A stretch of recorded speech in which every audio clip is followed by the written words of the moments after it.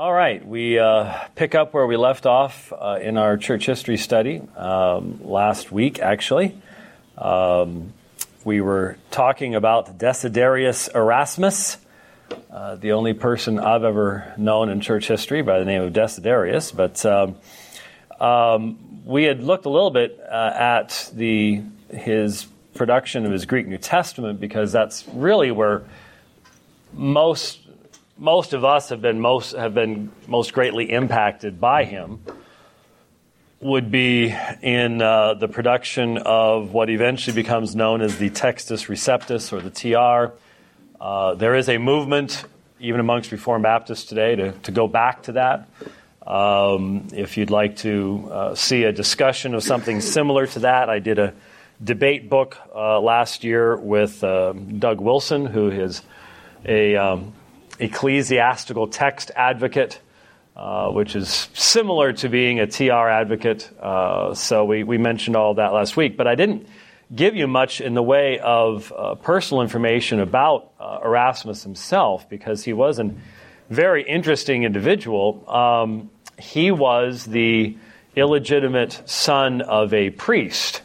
Now, unfortunately, that was not overly unusual in that day, but it did require of you to obtain a special indulgence or variance or something for you yourself to become involved in ministry. Erasmus was an ordained Roman Catholic priest, and he died in communion with the Church of Rome.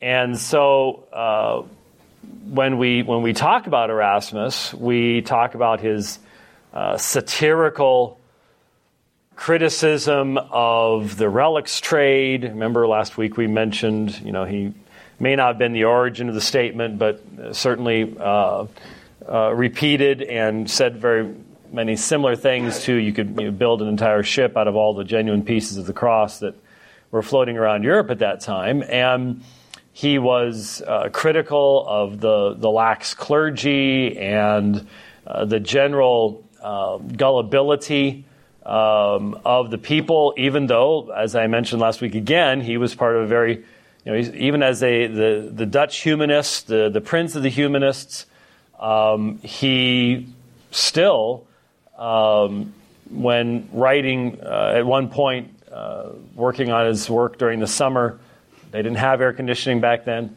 was being bothered by a number of mosquitoes.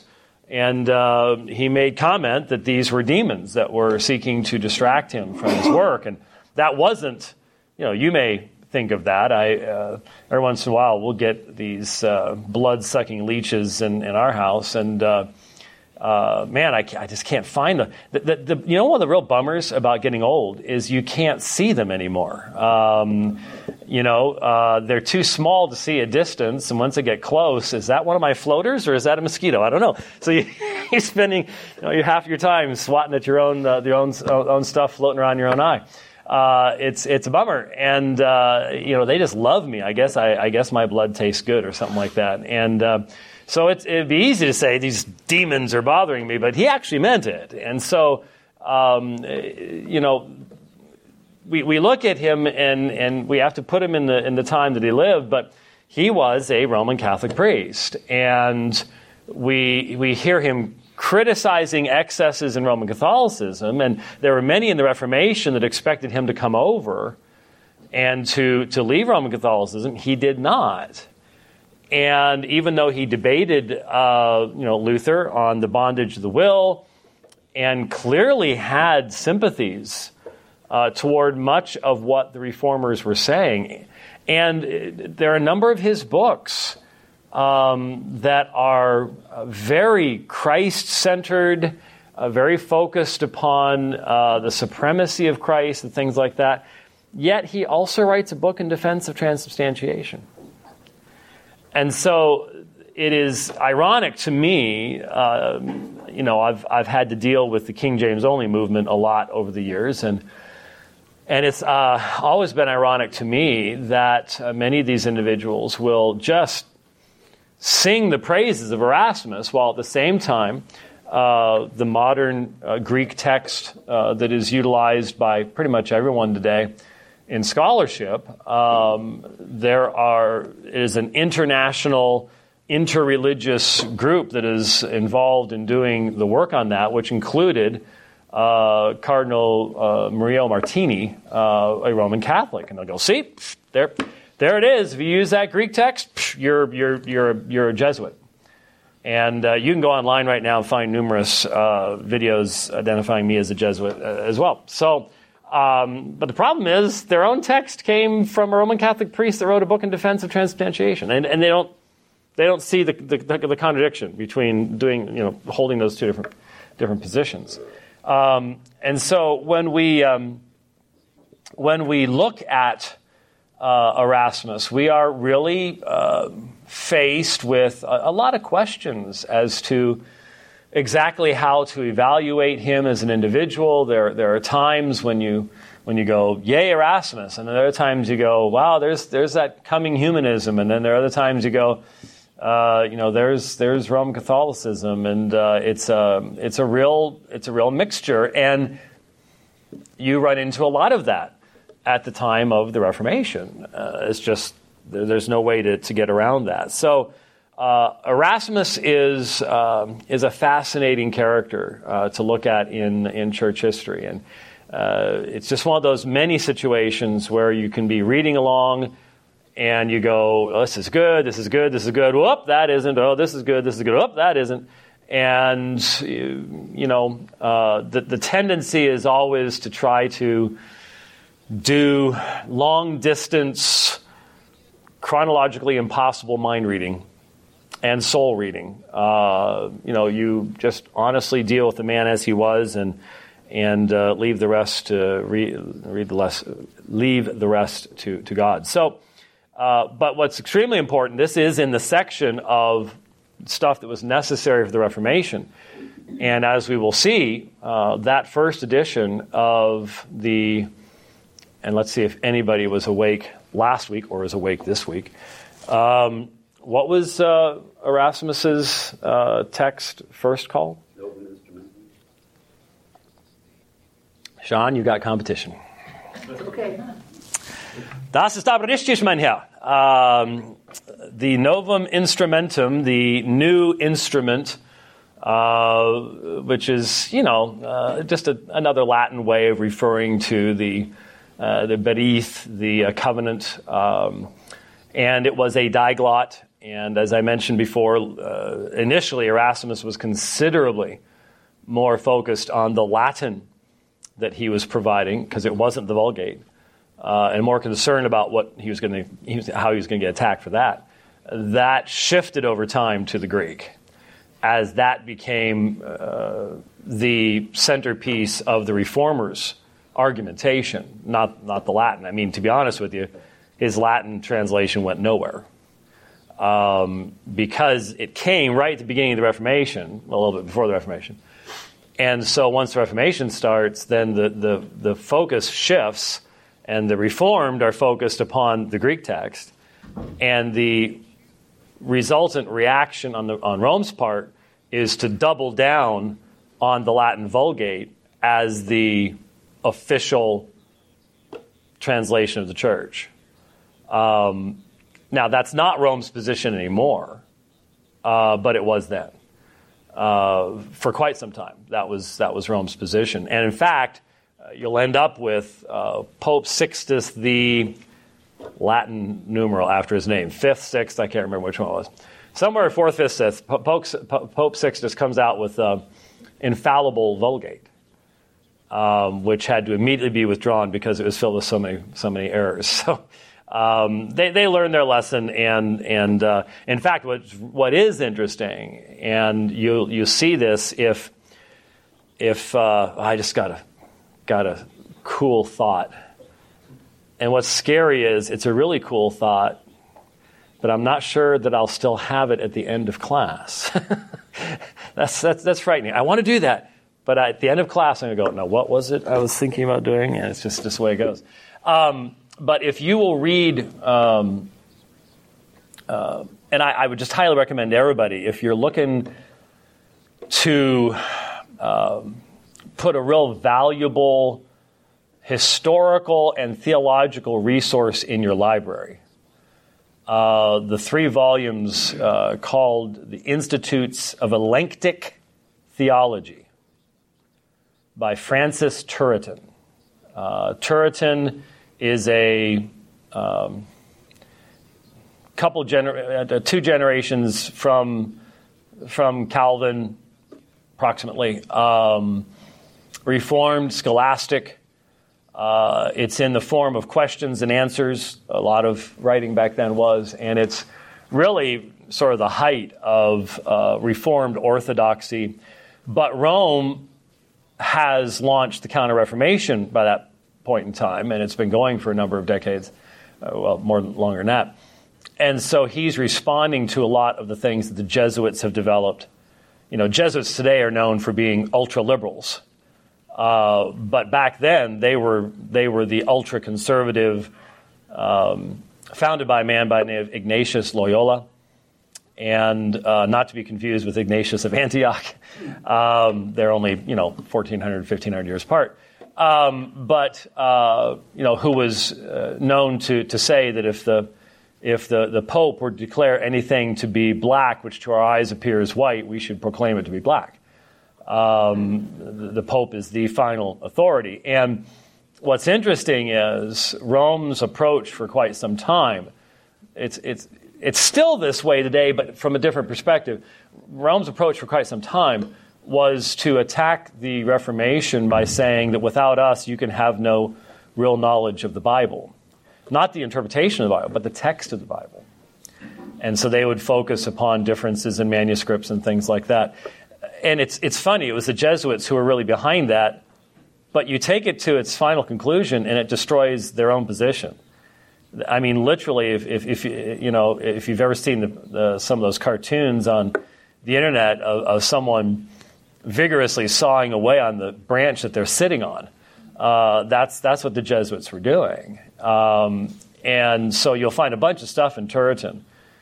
And there is a point where the Reformed Orthodox sort of do something like in the early church. If you remember in the early church, when the Orthodox being challenged by the Gnostics and stuff, some in the early church started grabbing hold of the concept of apostolic tradition, succession, and authority to try to say, well, our churches go back to the apostles, yours don't. Which, of course, the Gnostics were more than happy to come up with ways of saying that theirs did. So, but something similar happens amongst the Reformed, to where they start defaulting back to a traditional text as a means of defending against these things. Now, we don't have to do that today because we've got a whole lot more information about the antiquity of the text. We have many more manuscripts than they had back then, many older manuscripts, and even Rome has gone, we tried, and has moved on from there and isn't making that kind of an argument any longer. But it is fascinating to observe that and to what comes of Erasmus's text. Now, the last element of the background information. This is the last subheading before the Reformation. At least in my notes. Not that we couldn't do a ton of other things. And that is corruption in the church. Now, we've seen the Avignon papacy. We've seen the Babylonian captivity of the church. But there was... it wasn't to quite the same level as the pornocracy, if you recall that in the 9th and 10th centuries. But there was a tremendous amount of corruption in the church. And this becomes clear, for example, in Luther's own personal experience. In 1510, he goes to Rome on business for the Augustinian order. And at one point, he sees the Pope riding through the streets of Rome in a full suit of armor, sword and lance in hand, with his entourage, not of penitent monks, but of armed soldiers. And the corruption that he sees in Rome obviously is one of the many factors that leads him to recognize the need for Reformation. And so this was the case for many people. The 15th century saw a tremendous decline in the papacy, even lower than that point reached in the Avignon period. The papal office was bought and sold to the highest bidder, and everybody knew it. If you were a cardinal, you were in the running, but you had to have tremendous financial resources. And of course, as a cardinal, you would be over numerous bishops.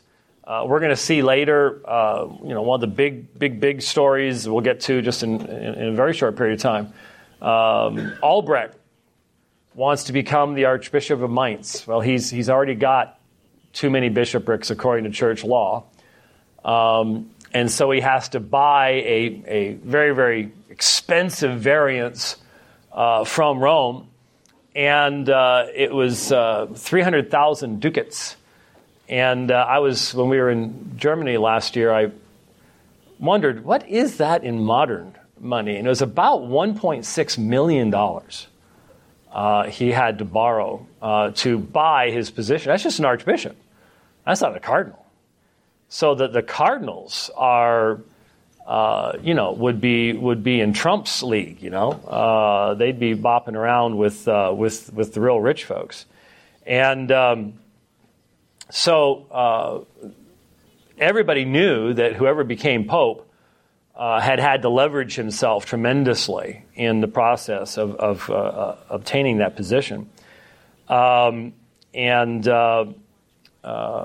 actually, it was 30,000 ducats, not 300,000, but it still ends up being over $1 million. An entire series of corrupt popes damaged the prestige of the papal office. Innocent VIII, I just love that name, Innocent. It's just why anybody would ever take that name is truly beyond me. 1484 to 1492, when Columbus sailed the ocean blue, had a number of illegitimate children prior to his being made pope. He used his influence to have them married into rich families after taking the chair of St. Peter. Innocent was basically controlled by Giuliano della Rovera, who became Julius II. Innocent was followed by Alexander VI, better known as Rodrigo Borgia. Yes, you've heard of the Borgia popes. Well, Alexander VI, loaded with benefices. Now, benefice is, Calvin had a benefice. You could be given positions in the church that would pay a certain amount of money. And this was they basically turned into scholarships. So you could go to university and stuff. But you technically were like a priest or even a bishop, and then that would pay X amount of money, and so you would take part of that and pay some priest to do what you're supposed to be doing in that place while you're off doing something else. And technically, you're only supposed to have like one of those, but that's just a technicality. The more of them you could get, the more money you could make. And so Rodrigo Borgia, Alexander VI, loaded with benefices from his youth. He was the second richest cardinal at his ascension to the papacy. He lived, so I mean, these people were the mega rich of that day. I mean, they had houses and land and fared sumptuously and so on and so forth. He lived an openly licentious lifestyle by numerous women. Some of his more famous offspring include Juan, Caesar, and yes, Lucrezia Borgia. Yeah, that's where this comes from. Borgia simply bought the papacy by bribing many of the cardinals to vote for him. Upon becoming pope, he made his 17-year-old son, Caesar, bishop of several sees. Lucrezia was married a number of times to rich and powerful men. And in the absence of Borgia, she virtually ran the papal office. So when he was off on vacation, Lucrezia ran stuff. That's how it was done. Borgia continued his sexual affairs even while Pope, and he died in 1503. Vast majority of historians believe that he was poisoned, which was how you moved up in the ranks back then in the papacy. Alexander's arch rival became Julius II, again by bribery and promises. And he began the construction of St. Peter's Basilica in 1506. Now, how many of you have any of you been to St. Peter's in Rome? Got a couple of people willing to put their hands up and say, yes, I've actually been there. I have too, and I got into a lot of trouble by basically commenting on social media back then, which was not what social media is today, but still writing a blog post about just the gaudiness of it all. I mean, it just, you eventually just get overwhelmed by marble and statues, and there's all these crypts of the various popes in there. They're just so outrageously ornate that it after a while it just looks almost fake because there's so much of it. And so anyway, so now think of the timing here. The Reformation begins 1517. This is 1506. This is only 11 years.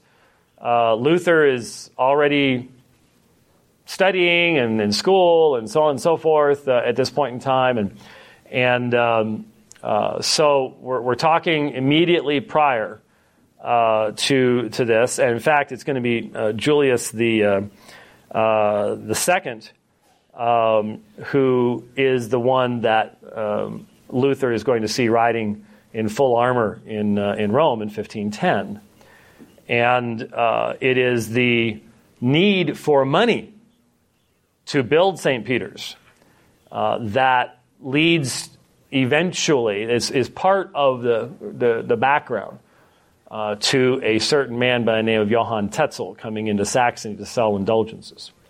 And so you can see where the connection, where we're going here. Julius is the one who proclaimed a special indulgence to help pay for the expensive building project by means of war. He was a warrior.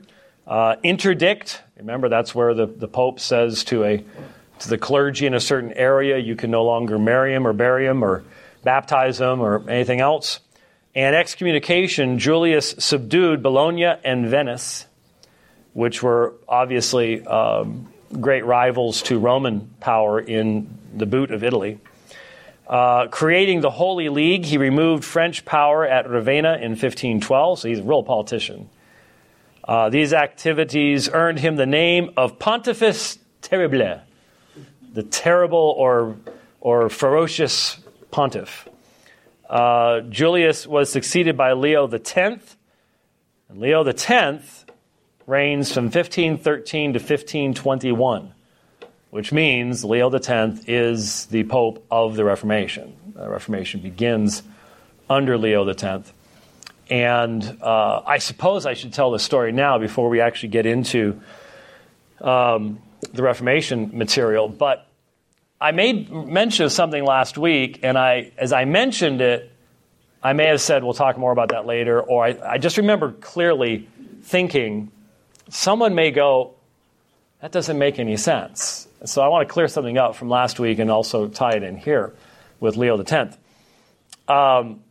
Remember, we were talking about Erasmus and how he was rushing to put together his Greek New Testament because his printer, John Froben, knew that Cardinal Jimenez, and there are some people that say that Jimenez is sort of the modern way of, it's Ximenes. Some say that's be pronounced differently in older Spanish. But anyway, that they knew that he had already printed his multi-volume polyglot, which included Latin and Greek and Hebrew and things like that. And so you might go, well, if it's already printed and you're just now trying to get to print, how are you going to beat them? Because why can't they just put it out? Well, the polyglot did not come out for a number of years. And the reason was pretty simple. It was called bureaucracy. You had to have papal approval to publish anything in the religious realm. So you might go, okay, well, he's still ahead of Erasmus in that process. So how could he beat him? Froben and Erasmus chose to take a risk. Jimenez went, he's a cardinal, so he went the safe, proper route as far as, getting papal approval and stuff like that, and the amount of time that takes, probably the amount of money that takes as well. And Erasmus and Froben came up with the idea that they would go ahead and go to print and publication and distribution without papal approval. But they padded their chances by dedicating that volume to Pope Leo X. So it's fascinating that if you look at the first edition of what becomes the Textus Receptus, the first edition is dedicated to Pope Leo X. And that was sort of their way of hoping that would be enough to keep them from jail or fines or the stake for publishing this. And of course, with the wild popularity, Erasmus didn't have to really worry much about money after that. With the wild popularity of his text, and the next 4 editions after it, there were 5 total editions between 1516 and 1535. Then it worked out.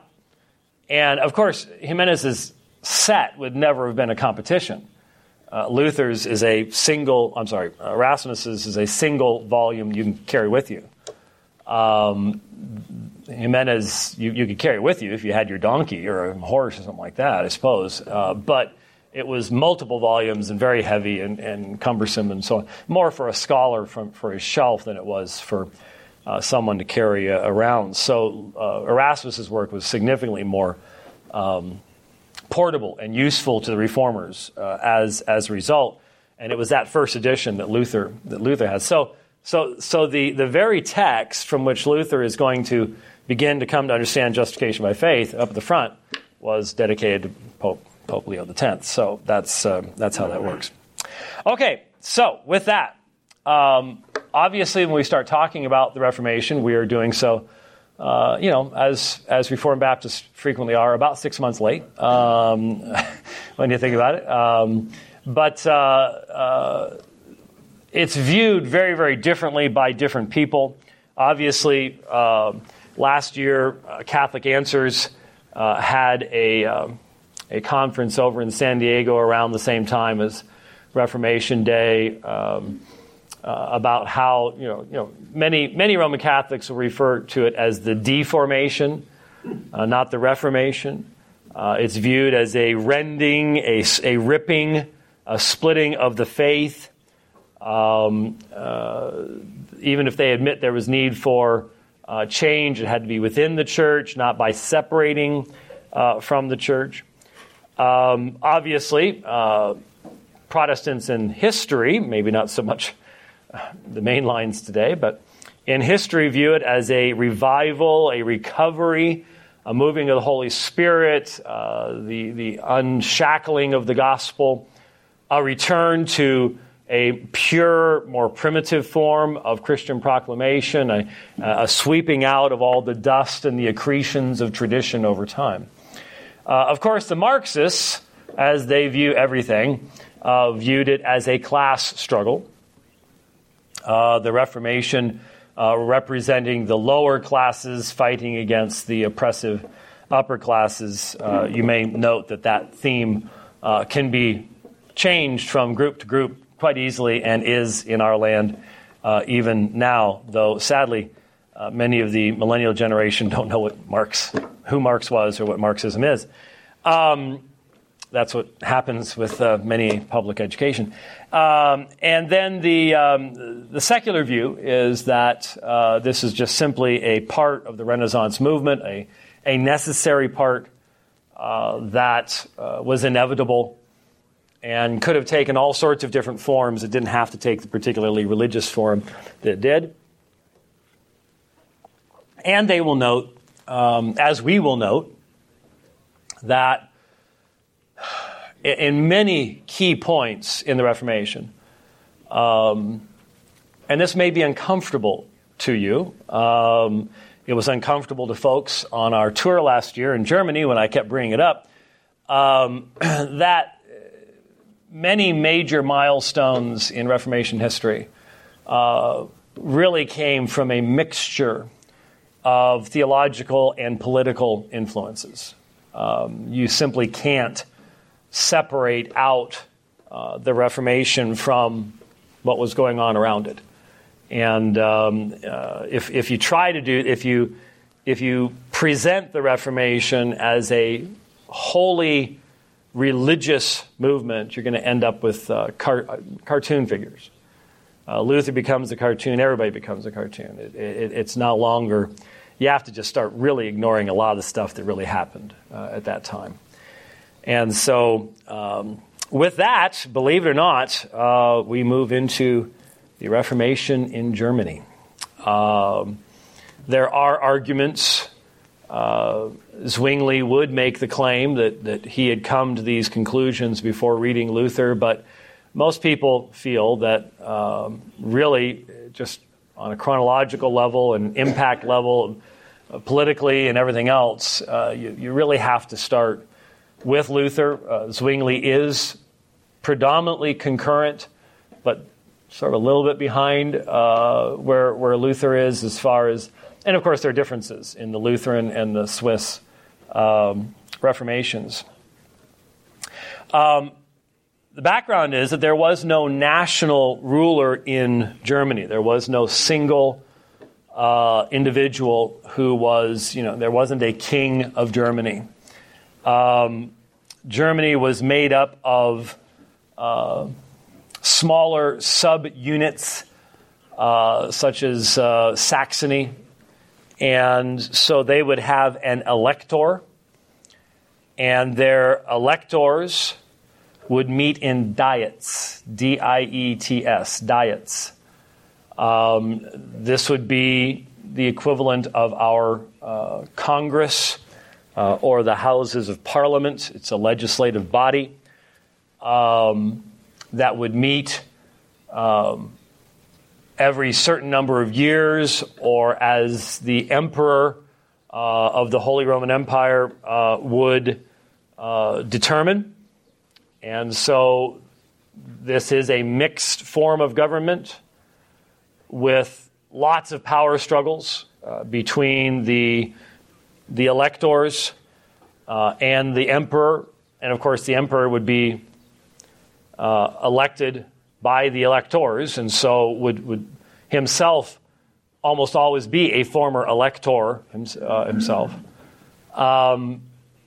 There were mixtures of kings in there, but since this was considered what's called the Holy Roman Empire, the empire would need to have an emperor as the head of that empire, and sometimes that would be a king. It all depended. It was very complicated, and it's not like we have a constitution, and that constitution is supposed to determine how everything works. Well, there was no constitution. Things could change depending on who had the biggest army or whose city was getting hit by the plague worse than somebody else's city, basically. So things were a little bit variable there.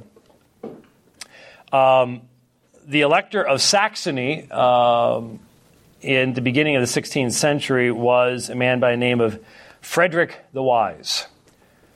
Frederick the Wise, Elector of Saxony. He founded the University of Wittenberg in 1502, barely over a decade before Luther first came there. You look at Wittenberg even today, it's not that big of a place. And, when you go by the castle church there now, you have a cobblestone road, which is a pain to run on. It's a pain to walk on, actually, either way. You ever go there, bring very comfortable shoes. But even then, it's sort of out toward the boonies. There would have just been a dirt road, and there would have been cows wandering around, and the river ran much closer to it's been diverted since the days of Luther, and it ran very close to the village, as most villages you need water, obviously. And so Wittenberg was not your huge metropolis at that time. And so to begin a university there, that university would have to struggle both to attract professors that would be well known to then attract students. And so, to be honest with you, the primary reason that Frederick did this was personal. He's an elector. He's a particularly powerful elector. Seems to have been a wise man and a very judicious individual. Didn't live an overly sumptuous lifestyle. He seemed to be a just ruler, unlike many in that day. But there was probably a little pride and ego in the founding of the University of Wittenberg. And so when Luther does come there to teach, it's still a fairly young school. And keep in mind, when people ask, why did Frederick defend Luther when it was really not in his best political interests to do so? Frederick will die as a Lutheran, but that's only toward the very end of his life. He was very circumspect about these things because he was a part of the Holy Roman Empire, which was run by a Roman Catholic emperor. So it would be politically inexpedient to be a Lutheran early on. But why would he, for example, later on have Luther kidnapped and taken off to the Wartburg Castle and all the rest of that stuff we'll look at later? Part of it, at least early on, before Luther had really developed his theology to the fullest extent, part of it was just, hey, this is my professor at my school, and I think, for example, Duke George, who was one of Luther's lifelong enemies after the disputation in Leipzig. Duke George is just one of my competitors, and he's just going after Luther as a means of going after me. And so there was some of that in the background to keep in mind, that it wasn't necessarily so much a dedication to Luther's theology, which had not yet even fully developed, but hey, this is my university, and he's my star guy, so I'm going to defend my star guy. And I think that was a part of that situation at that time. Now I'm trying to figure out, just thinking here, how we're going to do something. Obviously, at some point over the next few weeks, I'm going to have to figure out how to set up the projector again. And I suppose I could skip this and we could get done faster if I just simply sort of assigned as external work for the class and just hope and trust that you would do so. We've shown it on New Year's Eve. I think it's probably the easiest way to do this. There are 2 or 3 videos that I would play in class. But computer technology is so ubiquitous now, you could watch these on your phone for the vast majority of you. But the 2 videos, I'll just give you one right now. They're all free on YouTube. So it's not like you even have to go rent something or, when I first showed these videos, when I first taught this class in the 1990s, I was playing them on VHS cassette tapes. And most everybody in here remembers VHS, but some of the very, very young folks might be going, I sort of remember hearing about that, but anyway, the video that I would highly recommend, and it's only about an hour long, so it's not some 2.5-hour massive thing. The video that I know is available on YouTube for free is the BBC production titled Martin Luther Heretic. Martin Luther Heretic. And there was a Martin Luther film done in 2004, which is about 2 hours, and is really good up until a certain point, and then it goes wacky as far as the timeline goes, because they had to hurry up and finish it. Which, if you wish to watch that's fine as well. But Martin Luther Heretic touches on pretty much everything we're going to be touching on, and in only an hour. It's very well acted, very well done. The man who plays Luther, a pretty well known guy, used to what was it, Mercedes or Lexus? I forget which of the two. He was a spokesperson for a number of years ago. But if you can find the time to view Martin Luther Heretic, that would greatly enhance the next couple of weeks of discussion, shall we say. You'll have sort of a visual background to some of the things that we'll be talking about. So when we talk about the relics in the Castle Church in Wittenberg, you'll remember that one scene where once we get to Luther in front of Charles at the Diet of Worms, you have that in your mind. It'll probably help things to stick a little bit more. And so, yes, sir. I'd like to ask a quick question before you close, please. Yeah, it's going to have to be quick. Go ahead. During that period, let's say from 1200s and on, to all the church history, prior, during, and after the Reformation, what happened to the Eastern Church? What's going on there? I mean, I don't hear nothing. Did they stay true to the truth? Were they corrupted? What's going on with this? Well, that is a very good question, especially because the West's relationship to the Eastern churches comes up during the Reformation.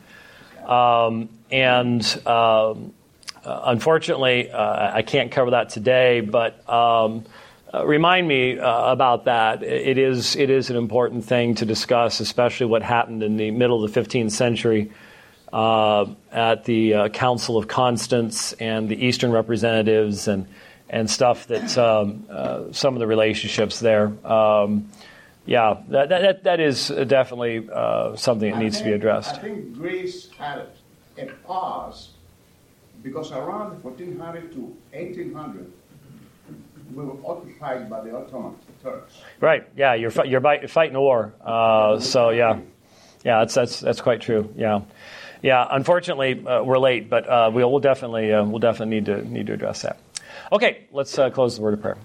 Father, we do thank you for this day. We thank you for the opportunity we have to, once again, with freedom, consider our past and our heritage. Help us to remember these things, to be better servants of Jesus Christ. In his name we pray. Amen.